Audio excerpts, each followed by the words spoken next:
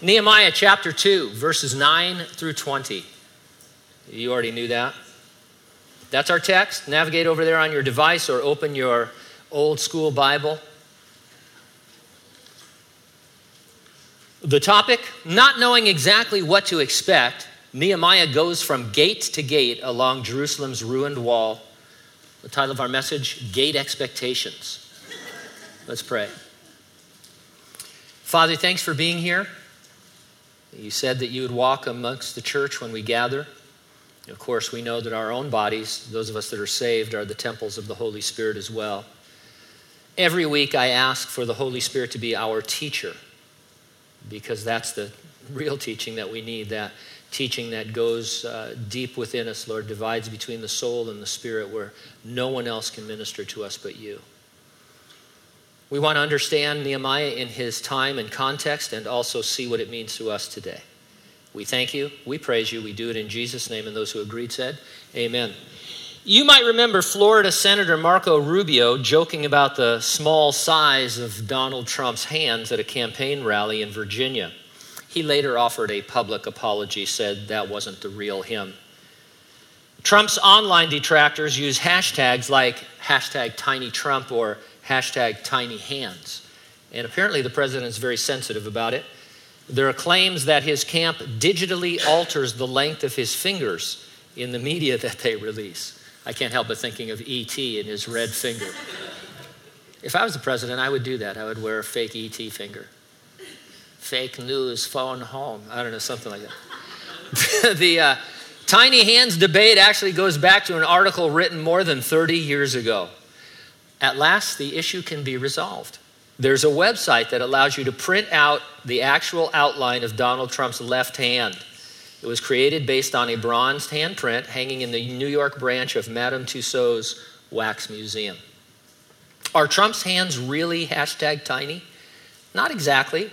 At 7.25 inches long, they're only slightly smaller than average. Now, Nehemiah, twice in chapter 2, refers to the hand of God in verses 8 and 18. The hand of God was and it would be upon him as he journeyed to Jerusalem and as he rallied the Jews to rebuild its wall. It's a good backdrop for us to discuss the hand of God in our lives and to recall with exceeding joy that we who are in Christ are in fact God's handiwork. I'll organize my comments around 2 points. Number one, it is because you are his handiwork that God's hand is shown by you. And number two, it is because you are his handiwork that God's hand is upon you. So let's take a look first of all at God's hand being shown by us. Now, I am art ignorant, and by that I mean I don't recognize most paintings or sculptures. I can probably pick the Mona Lisa out of a lineup as long as the girl with the pearl earring isn't in there with her. Then I'm stuck. Artists have a certain style that makes them recognizable to a discerning eye. In the 1960s, Andy Warhol pioneered pop art, showcasing a collection of paintings that focused on mass-produced commercial goods. When you see his art, you say, that's an Andy Warhol. Same thing can be true of other media, such as film. The live-action Dumbo was recently released. People say it's from the imagination of Tim Burton. They recognize his handprints on that film. Do you ever think of God as an artist? In Psalm 19, famous first verse, the heavens declare the glory of God, and the firmament shows his handiwork. Now in the New Testament, in Ephesians 2:10, Paul says of believers, we are God's handiwork. The word translated handiwork there is the Greek word poema, so we always think poem. But the word can actually mean most any kind of artistic and creative work. Creation is the handiwork of God. So are you as his new creature in Christ. What is God making you? The better question would be, who is God making you? Because we read in Romans that we are predestined to be conformed to the image of his Son, that he might be the firstborn among many brethren. It doesn't mean that a person is predestined before they are born to either heaven or hell. It means that after you are born again, it is your destiny to become like Jesus. And he who began that work in you will perform it until you see him face to face. Since Christians are God's handiwork, even before we are completed, others ought to see God's style through our lives. They should, by looking at us or by listening to us, be able to say, I'm pretty sure that's a Jesus. So Nehemiah gets ridiculed by opponents of God's work. He lets them know that they are seeing the master at work in and through him, and that God's work will in fact prosper. And so we start in verse 9. Then I went to the governors in the region beyond the river and gave them the king's letters. Now the king had sent captains of the army and horsemen with me. When Ezra journeyed, he refused an armed escort. He made a big deal about it. He thought it would detract from the testimony of God's ability to provide for and to protect the caravan. He had made statements about God's hand upon them. And he thought, well, if I ask for an army, they'll say, oh yeah, they got there safely because the army went with them. And so he refused an escort. Did Nehemiah therefore lack faith? I'd rather think that he was led differently. Bible characters were led by God in all kinds of different ways. Some of them seem logical, others seem extremely odd, to say the least. But all of them were designed by God or used by God for maximum spiritual effect. Joseph and his leading provides a great example. Sold by his brothers into slavery, wrongfully imprisoned, then forgotten there, he was suddenly raised to second only to Pharaoh. In the end, he saw God's unusual leading and declared, you meant it for evil against me, but God meant it for good, to bring about that many people should be kept alive as they are today. And so great story as long as you're not Joseph, right?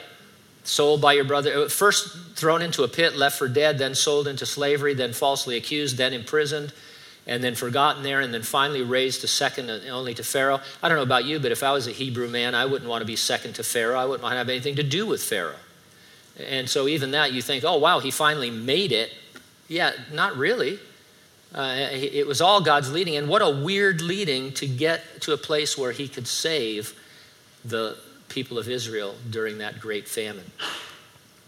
We're all being conformed to the image of Jesus, but our paths will be very different because we each are unique. Another example real quick, New Testament church, Herod decides he's going to arrest James. He arrests him, cuts his head off.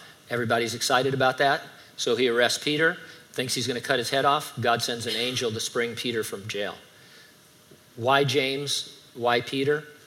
Both led in different directions because of what the Lord was doing in their lives and through their lives to others. And so one application of this, I don't want to spend too much time on this, but while we are to comfort others with the comfort we've received in Christ, and while we are to counsel others, and those are all great biblical things to do, be careful that you don't think that someone else's experience is exactly like yours. It can't be, because of what they bring to it. And always remember that the human heart, what we call the heart, the mind, will, soul, the emotions, very complicated thing. Hard to really understand. We don't understand our own hearts, and so it's hard for someone else to understand what we're really going through. So just, when push comes to shove, just read the Bible. Just quote the Bible to people and find the appropriate stories, and be careful about telling them exactly what is going on in their life, because sometimes we just don't know. The certainty of God's handiwork in my life assures me I am on the path that will best accomplish his work in me. And so you understand what I mean, is that sometimes we all wonder, why is this happening? What happened? What's going on? We can back up, not just say, well, God is sovereign, he'll do whatever he wants, but we can back up and say, wait a minute, God said I was his new creation. He is molding me, he is shaping me, he is firing me, he is doing things in my life to make me more like Jesus. So even though I have no idea what he's doing or why, I am absolutely 100% confident that this is part of my predestination to be like Jesus Christ. Now, I disagree with God all the time about the things that he allows into my life. No joke there, I guess. But anyway, don't you? I mean, some of the things God allows, you think, this isn't going to make me more like Jesus. I'll tell you, Lord, what's going to make me more like Jesus is having $1 million and driving a Maserati and those kinds of things. And then I'll give most of it away, and I'll give rides to the homeless. How's that? That kind of thing. And so those aren't my real plans. I would take a Ferrari. But anyway, You disagree and you think, well, you're on Twitter page trying to figure it out, and then you have to remember, this is the master at work in my life, making me more like his son. I'm sure of that, so I can be just as sure that what I'm going through is his procedure. And as with Joseph, he works everything together for the good. Everything isn't good, but he works it together for the good. Verse 10, when Sanballat the Horonite and Tobiah the Ammonite official heard of it, they were deeply disturbed that a man had come to seek the well-being of the children of Israel. These guys are going to dog Nehemiah the whole time he's there. Their plots will be pretty sinister. We'll see a lot more of them later on in the book. Are people plotting against you? Well, just because you're paranoid, it doesn't mean they're not out to get you. Seriously, sometimes it feels like certain individuals oppose you every opportunity they get. I think you should expect it rather than be shocked by it. Hopefully they oppose you for seeing a Jesus in progress, which offends their conscience. Pray for them and minister to them. They need who you have.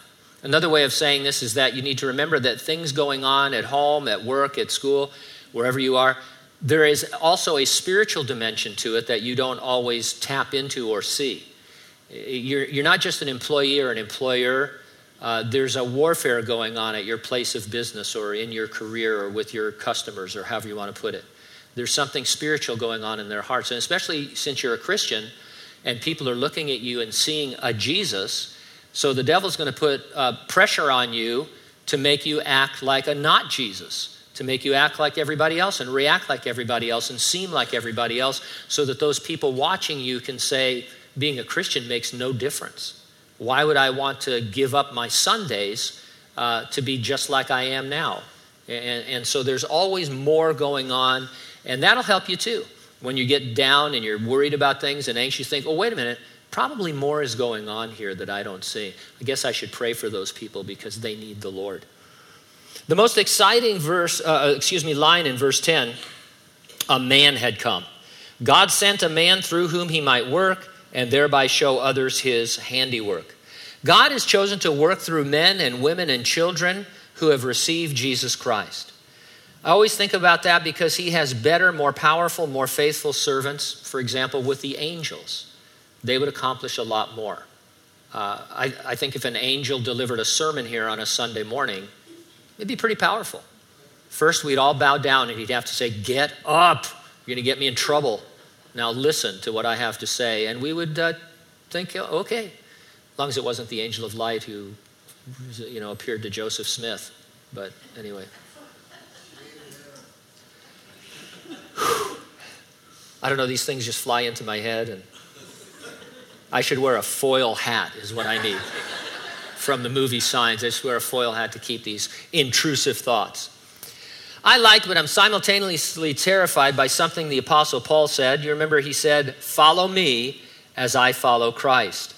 The gist of that is not that we be more like Paul, really, but that we be like Jesus, whom Paul follows.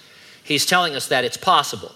We should show him in our actions, in our reactions, in our words, and in our walk. If you want a slightly different art analogy, in another New Testament passage we read, you are our epistle or our letter, written in our hearts, known and read by all men. We are literature, like God's poem, and we are being read by others. So let's drop down to verse 19 and keep with Sanballat and Tobiah. But when Sanballat the Horonite and Tobiah the Ammonite official and Geshem the Arab heard of it, they laughed at us and despised us and said, what is this thing you are doing? Will you rebel against the king? And so now these opponents are joined by a third guy, Geshem. They're ridiculed, they're falsely accused. If you haven't experienced these, just wait, you will. Sticks and stones can break your bones. Words will break your spirit if you're not careful. But the only words that matter in the long run are Jesus' promises to you found in Scripture. You really can let his word overcome the words of men. And eventually you want to hear his words, well done, good and faithful servant. And so maybe you're feeling lonely sometime in your life. Maybe you're feeling unloved, like nobody loves you. Those are things that people go through. I understand that. Jesus said, I will never leave you or forsake you. And I remember my pastor in San Bernardino, John Miller, whenever he taught that section, he would say, in the verb tense is actually, I never, no, not ever, ever will leave you or forsake you. And we're told that he loves you with an pure and everlasting love, proven at the cross of Calvary. Because you can't physically touch him, do you think that his presence in your life is not enough? I'm trying to not be insensitive, but really there is a sense in which you can never be lonely because you're never alone. The Holy Spirit indwells you if you're a Christian. And you can never feel unloved unless you don't believe the Bible and think that Jesus doesn't love me. Well, but then you say, well, but Jesus isn't here right now. He's not a flesh and blood person that I can touch right now. I submit to you that having the indwelling Spirit is better than that. I'm not saying you shouldn't have friends or you don't need human contact or that we should all leave here and become hermits, or there's a lot of attic space up here where we could probably hang out, that kind of thing. I'm just trying to encourage those of you who get in the doldrums and think nobody loves me, I'm lonely. From a human perspective, that's absolutely true. From a spiritual perspective, it can never be true once you're a Christian. And that should lift you up enough to see the Lord. Let him be the lifter of your head. Look into his eyes and let him protect and keep you. And so verse 20, so I answered them and said to them, the God of heaven himself will prosper us. Therefore we, his servants, will arise and build. You have no heritage or right or memorial in Jerusalem. So Nehemiah had a godly confidence that the wall would be rebuilt. He spoke boldly about Sanballat and Tobiah and Geshem's true spiritual condition. He says, you have nothing to do with this work. When we present the gospel, it's only good news if folks know there is bad news. So much today, and even in evangelical churches, the gospel is something like, come to Jesus because he'll give you a better life. He'll give you your best life, that kind of a thing. And there has to be some mention of the bad news. And the bad news is you and I, before we know Christ, are already condemned to perish in a Christless eternity in a place called the lake of fire because of sin. We inherit sin. We commit individual acts of sin throughout our lifetime. And unless we're born again, we will die a spiritual death that separates us from God. And so that has to come across. And then once you understand that, you think, well, I need to be saved. People they need to know they need to be saved in order to want to be saved. And so we want to preach with a confidence and a boldness. And at some point, when people know you're a Christian, they need to know it's because you were a sinner, but now you've been justified by God because of the righteousness of Jesus Christ. Jesus isn't offering you a better life or your best life. He's offering you eternal life in heaven rather than in hell. Everyone would see God's work, that the wall would be rebuilt, and it would be rebuilt in only 52 days. It had lain there for many, many, many years. People would go by and probably mock God and be disparaging about God. And then all of a sudden, 52 days go by and that wall is there, and people would say, oh my, God is with those people. It must have been the 6-Day War in 1967. After Israel's decisive victory, my dad, not a believer, said to me, those are God's people. And so even a confirmed non-believer like my father understood that God was at work in the nation of Israel. He could see that that was a God. You individually, you're the temple of God on the earth. We collectively are the temple of God on the earth. The age we live in between the ascension of Jesus to heaven and his return to resurrect the dead in Christ and rapture those alive at his coming, it's the story of us as we have been entrusted with the treasure of the gospel in these earthen vessels. Let's put it in question form for each of us to ask and answer today in our devotional time. When people look at me or when they look at us as a church, do they see a Jesus at work? Number 2, it's because you are his handiwork that God's hand is shown by you. God's handprints would be all over the walls of Jerusalem, as I said. Nehemiah was careful to keep the focus on the Lord. God wasn't going to rebuild the walls himself. He would do it through a man leading other men. Whether it was Noah or Abraham or Moses or Joshua, Peter or Paul or John, Wesley or Whitfield or Graham or Smith, God works through men and women and children whom he saves and empowers. Read these remaining verses, not so much though about the walls, but about God's handiwork upon Nehemiah. And so verse 11, going back up, I came to Jerusalem and was there 3 days. I'm not sure if this is meant to be read as a delay, that it took him 3 days, or that it's saying it only took him 3 days to recover from this long 4-month journey and get it together. Some work for God requires urgency. Other work requires waiting. In your life, you're going to experience both, and they are designed to reveal different things about where you are in your walk with the Lord. And so something that you maybe want to do, you'll be put on hold, and you'll be called to wait so that God can work some things out. Maybe you're not ready. Can you honestly look back on your life and think, yeah, I wasn't ready for that? I mean, I can do that all the time. And so I think if we're honest with us, I'm glad God didn't do that. Some of you guys, think of your first girlfriend. Ugh. And then go home and tell your wife you love her, because it could have been horrible. Unless your wife is your first girlfriend, and I'll give you a list of other churches that aren't so insensitive. But anyway. Verse 12. Then I arose in the night, and I and a few men with me, and I told no one what my God had put in my heart to do at Jerusalem, nor was there any animal with me except the one on which I rode. Nehemiah led a secret survey group under cover of darkness. In an effort to be stealthy, the only animal was the one he rode, probably a donkey, while the few men proceeded on foot. Even more super spy-like, it seems no one, not even these guys, knew what he had returned to do at this point. It was a practical strategy. Nehemiah knew what God wanted to do and would do. He didn't need to consult with the locals. This wasn't going to be a discussion. They weren't going to take a vote.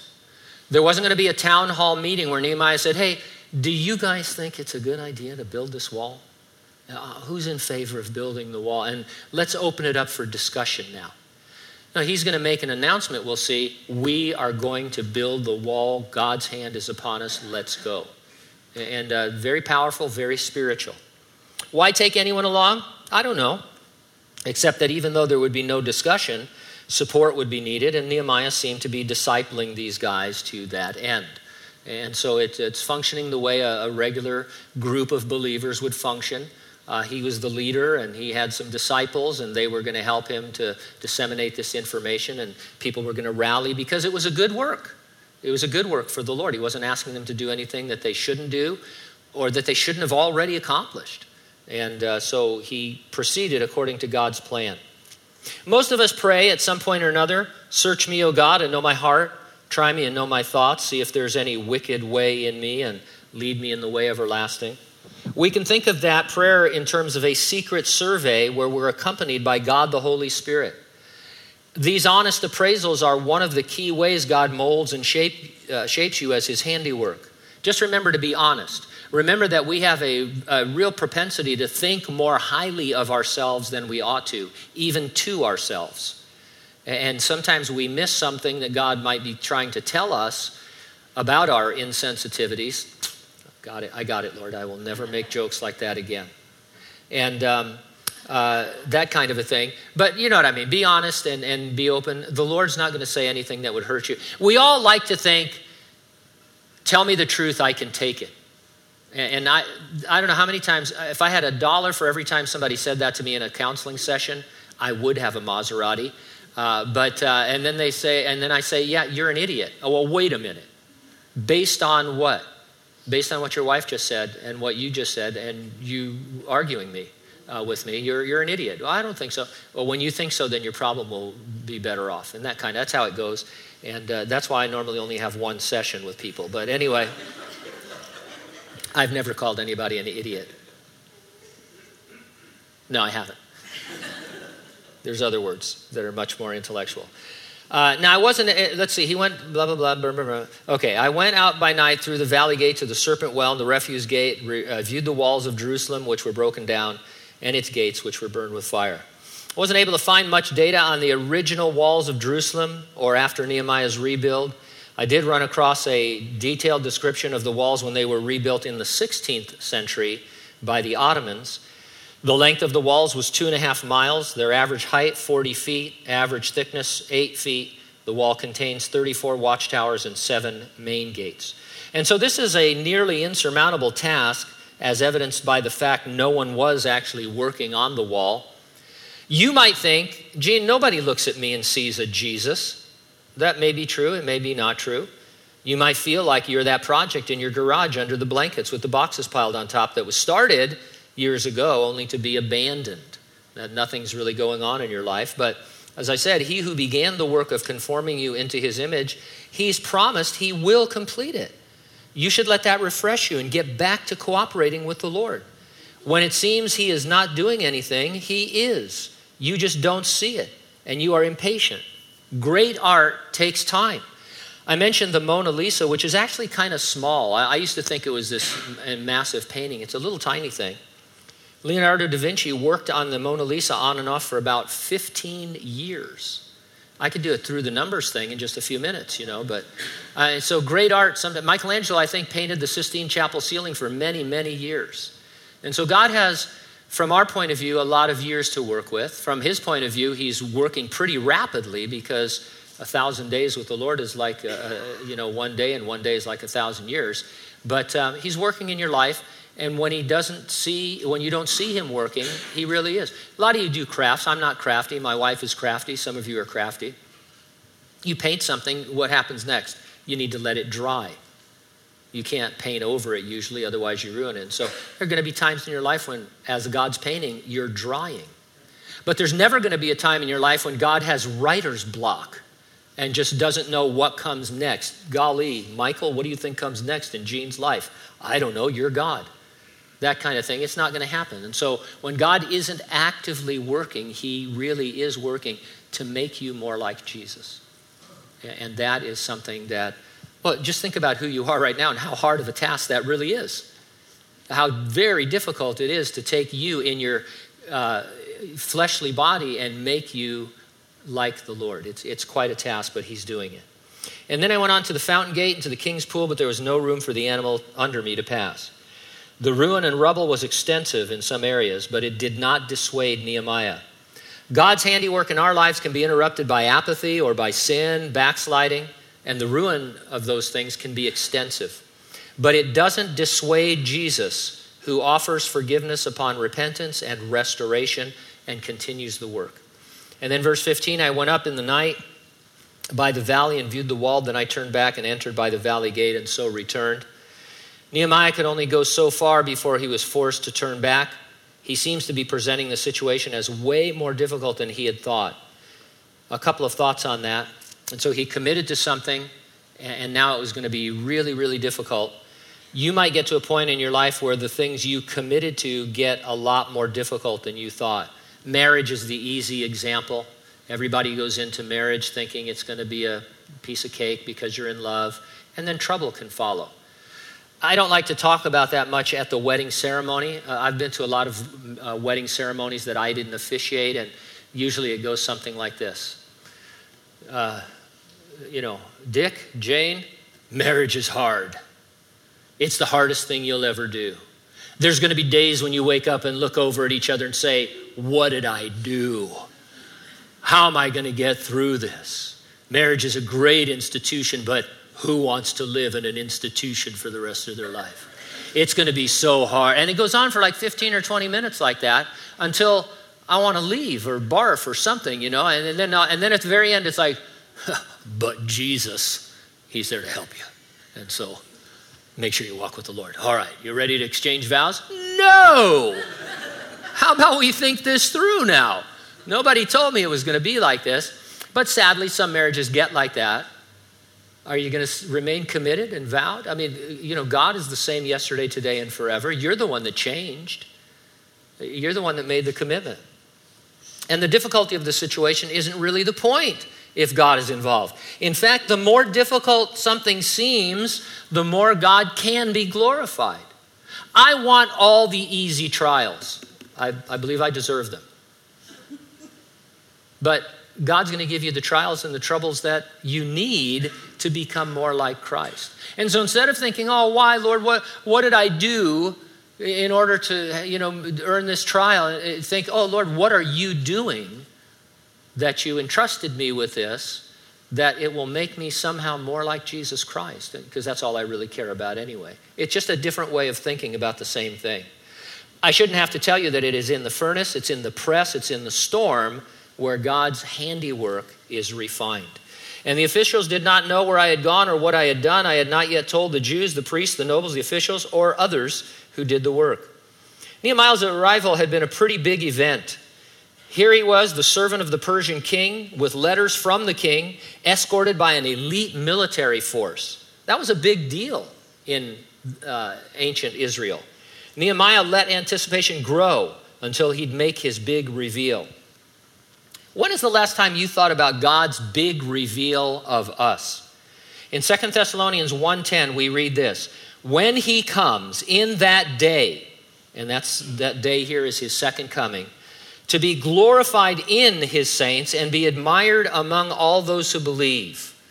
What Paul is saying there is that at his second coming, when we return with Jesus, he is glorified through the lives of believers whom he has transformed by making us saints out of sinners.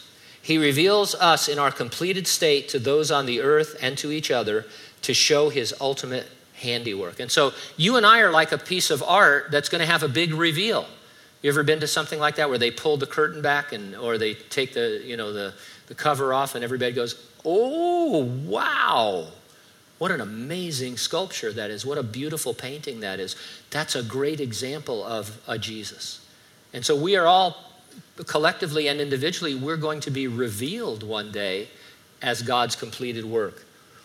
Verse 17, I said to them, you see the distress that we are in, how Jerusalem lies waste and its gates are burned with fire.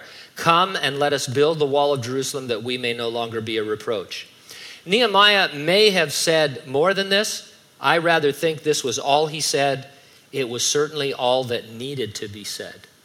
I've been telling you off and on for some years now, less is often more when it comes to presenting the gospel and talking about the Lord. And so Nehemiah basically said, you know the walls should be rebuilt. They're in ruin. It's a reproach. Let's rebuild them right now. And he didn't need any arguments because all of his words were truth. And they were the words of God, as it were, motivating the people. And then I told them of the hand of my God, which had been good upon me, and also of the king's words that he had spoken to me. So they said, let us rise up and build. Then they set their hands to this good work. The King of Kings and the king were both in support, with greater emphasis on God, of course. And the people set their hands to the work. But again, it's in the context of the hand of God being upon Nehemiah and by extension upon them. And because his hand was upon them, because they were his handiwork, then they would get the work done. In the work, you are the work. This is so important. It's hard for me to even describe, but in the work, you are the work.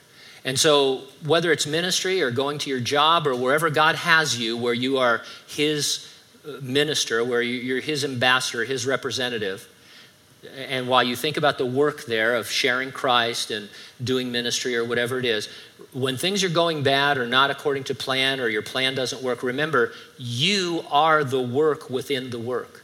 God is using the circumstances around you in order to mold and shape you into the image of Jesus Christ. And so we get our eyes on the work and we think I should be able to go to work and establish a Bible study and see all of my coworkers get saved one by one. And that would be a great thing. That happens sometimes. There's other times when you try and establish something and your boss calls you in and say, I don't want to hear the name of Jesus one more time unless it's a cuss word. And then you're stuck.